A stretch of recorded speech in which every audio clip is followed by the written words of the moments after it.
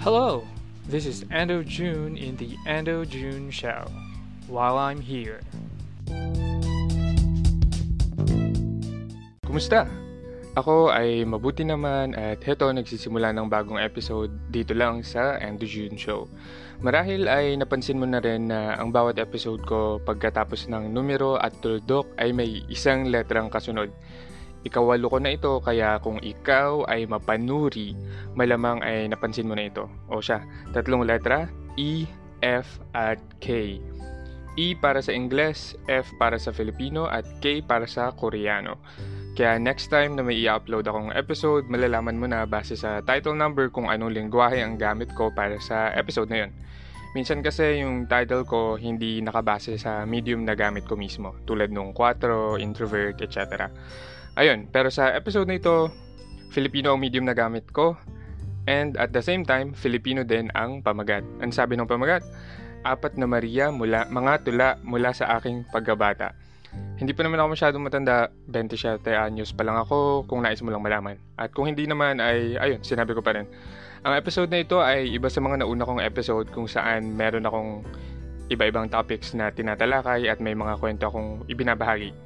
May kwento pa rin naman ako para sa mga tulang ito pero sa palagay ko, mas mabuti na lamang kung papakinggan mo muna yung tula saka mo susuyurin yung kwento.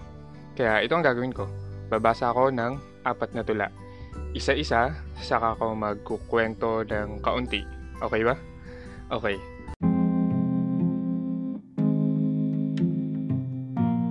Inosensya. Pagakbang ko sa unang baitang, palabas mula sa liblib na lungga, doon kita nakilala. Tahimik, walang imik. Pag nagtatanong si teacher, lalong tatahimik. Tipong pipikit. Hihiling na lamunin ng upuan. May push button na ang mga desk noon. Hindi nga lang eject teacher ang nakasulat. Bakit kasi hindi mo maintindihan na ang 1 plus 1 ay 1 din? Na ang numero at letra ay bumubuo ng ating mga mundong pantasya. Lumilikha ng mga kwentong kapani-paniwala. Sa tuwing exam, uupo sa tabi mo. Isusulat ng malaki ang bawat letrang sagot. Nagsasabi, ito ang sagot. Isulat sa papel mo. Pero ikaw nga si Inosensya. Sa akin ayaw pa ding maniwala. Kaya sa pag-apak ko sa sumunod na baitang, andoon ka pa rin, nakadapa kung saan ka ihinagis ni teacher nang minsang hindi mo maubos ang ginintoang tinapay. Lumuluha, pero di na kita muling nakita. Ayun, pause muna tayo. Si Inosensya, hindi niya tunay na pangalan, ay naging kaklase ko noong ako ay nasa ikaunang baitang pa lamang. Marami naman akong mga babaeng kaklase pero isa siya sa mga pinaka naaalala ko pa. At least yung kwento niya. Hindi ko na maalala ang pangalan niya at hindi ko na rin maalala yung kanyang itsura. 6 na taong gulang pa lang ako noon at ang konsepto ko ng pag-ibig ay simpatiya. Yung mabuting uri ng simpatiya. Yung tipong nauunawaan ko ang pinagdaraanan mo. Kaya sumasa iyo ang puso ko. Yes naman, 6 years old ako niyan. Pero itong tula ay sinulat ko noong May 2017. Sige, ikalawang tula, ikalawang Maria. Mercedes. Una kitang nakilala, nasa kindergarten pa ako. Mahaba ang iyong buhok at nakakaakit ang pungay ng iyong mga mata. Imposible. Hindi tayo pwede dahil nakakulong ka sa isang mundong wala kang kontrol. Bawat kilos mo, kalkulado, inensayo. Bawat salitang bibigkasin, parang habilin ng isang nagaharing walang pake sa atin. Minsan nahuli kitang nakatingin sa akin, pero agad sa kabilang dako, sabay diin ng kapit sa bago mong mangingibig. Hindi tao, hindi hayop. Pera, kapalit ng iyong anak, kapalit ng iyong bait. Lumipas ang taon at nakita muli kita. May suot na ng ibang maskara. Ngunit ikay nakakulong pa rin sa mundong hindi ikaw ang reyna at lalong hindi ako ang hari.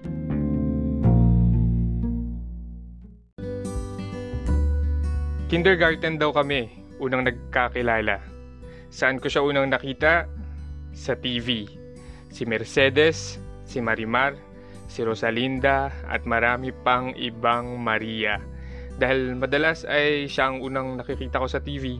Para sa aking batang mga mata, siya ang pinakamaganda. Alam ko noong bata pa ako, iniisip ko kung paano ko matatagpuan si Marimar at kung paano ako magiging si Sergio Santibanez. Pero hindi pwede dahil lahat tayo ay nakakulong pa rin sa mundong hindi siya ang reyna at lalong hindi ako ang hari. Sa Mexican novela lang ang pag-ibig nila. At ang pag-ibig ko ay hindi ko kayang pagkasyahin sa TV. Ayun. Ikatlong Maria. Maina. Sa may kainan, lutong bahay ika nila. Ika'y may kasama, isang binata sa may sofa. Ako naman sa kabilang mesa, barkada. Pusahan namin palakasan ng loob. Sino ang mauuna? Sino ang makakakuha? Numero ng magandang dalaga. Sinenyasan ako ni Angelito, wag daw magpatalo. Agad tumayo, lumapit sa'yo, sabay sambit. Maari bang makuha ang numero mo? Ngumiti ka, alam ang aking pakay. Manalo sa pustahan? Oo. Pero ang makilala ka, mas oo. Sa gabing yun di nag-atubili. Pinadalan ka ng text, di mapakali. Isa, dalawa, tatlo. Ni isa walang sagot, walang napala. Parang bula, parang di tayo nagkita. Ilang buwan ay ganun pa rin. Ako nga ata si Mr. Praning. Kahihintay sa text mo magkanda duling-duling. Hanggang sa conference room tayo muling nagkita. Bakit hindi naalala? Hindi mo ba narinig ang musika na tinugtog ng puso ko nung una kong hiningi sa langit ang numero ng puso mo? Kung hindi ako nagkakamali, mahigit 10 taon pa lamang ang kwentong ito. 17 anyos ako nun. Mula kinder na 5 o 6 na taon pa lamang ako. Ang sumunod na kwento ay 17. Ang haba ng tinalon ko 11 taon. Well, hindi ko pa lang siguro nagagawa ng tula yung mga nasa pagitan nun. At dito na-realize ko na madalas nga ay napapraning ako kapag hindi ako agad nakakatanggap ng reply sa tawag o sa text o sa email ko. Tipong kakasend ko pa lang ay nag-aabang na agad ako ng sagot. Hindi naman matamis na oo ang hinihingi ko. Madalas nga ay hi hello lang pero wala eh. Nalubat na ang cellphone ko sa kakahintay. Mahigit 10 taon na wala pa ring reply. Kaya hanggang dito na lang siguro. Ibig sabihin, hanggang dito na lang yung kwento ko para sa kanya. Kasi meron pa tayong pang-4 na tula at heto na nga. Ligaya. Hindi ako nagkaroon ng pagkakataon makilala ni masilayan iyong mukha. Ang lapit na natin, 3 metro ang distansya. Nakasilid ang iyong dinaramdam. Ako sa may bakuran nakikipagkwentuhan. Tahimik lang nang di magambala ang iyong mahimbing na pagtulog na may mahikang nakapagpapaganda. Sinubukan kong langhapin ang hangin. Dala-dala ang halimuyak ng puno ng pino. Nag-aabang dahil mamumunga na ang persimon ng iyong supling na kay tagal hinintay. Pero mas mabilis ka pa sa agos ng talon. Pagpikit mo ay agad akong dinagit ng mga agila. Tumailang lang sa langit. Hindi ako nagkaroon ng pagkakataon noon. Pero ngayon, ang iyong mukha, lumiliwanag, parang bumbilyang bugtong sa kagubatan na aking kinalakhan. Hindi ako magbibigay ng time reference pero si Ligaya ay nakilala ko lang sa pangalan, although nakakita rin naman ako ng kanyang larawan pero hindi na rin nga ako nagkaroon ng pagkakataon na mas makilala siya ng lubusan. Agad naman kasi siyang pumunta sa, alam niyo na, sa kanyang paroroonan. Kaya wala na akong idadagdag sa ating kwentuhan. Ayun, hindi ako nakakasigurado kung may napulot kang kahit ano dito sa mga tulang binasa ko. Ibinahagi ko lang itong mumunting parte ng aking pagkatao, ng aking buhay. 4 na tula tungkol sa 4 na Mariyang hanggang ngayon ay akin pang naaalala. Marami pa akong ibang Mariyang nakilala at marami pa rin naman akong ibang makikilala. Ikaw rin siguro ay isang Maria o kung hindi man ay may mga Maria rin sa buhay mo. Kung bakit ko ba ito ikinuwento ay hindi naman talaga planado. Sa katunayan ay hindi rin ito yung nasa schedule ko para sa araw na ito. Pero heto tayo, nagkukwento tungkol sa mga Maria. Sa palagay ko, masarap lang sa pakiramdam na yung mga alaala na meron tayo ay pupwede nating magawang obra. Wow, obra maestra. O kaya kahit isang simpleng obra lamang.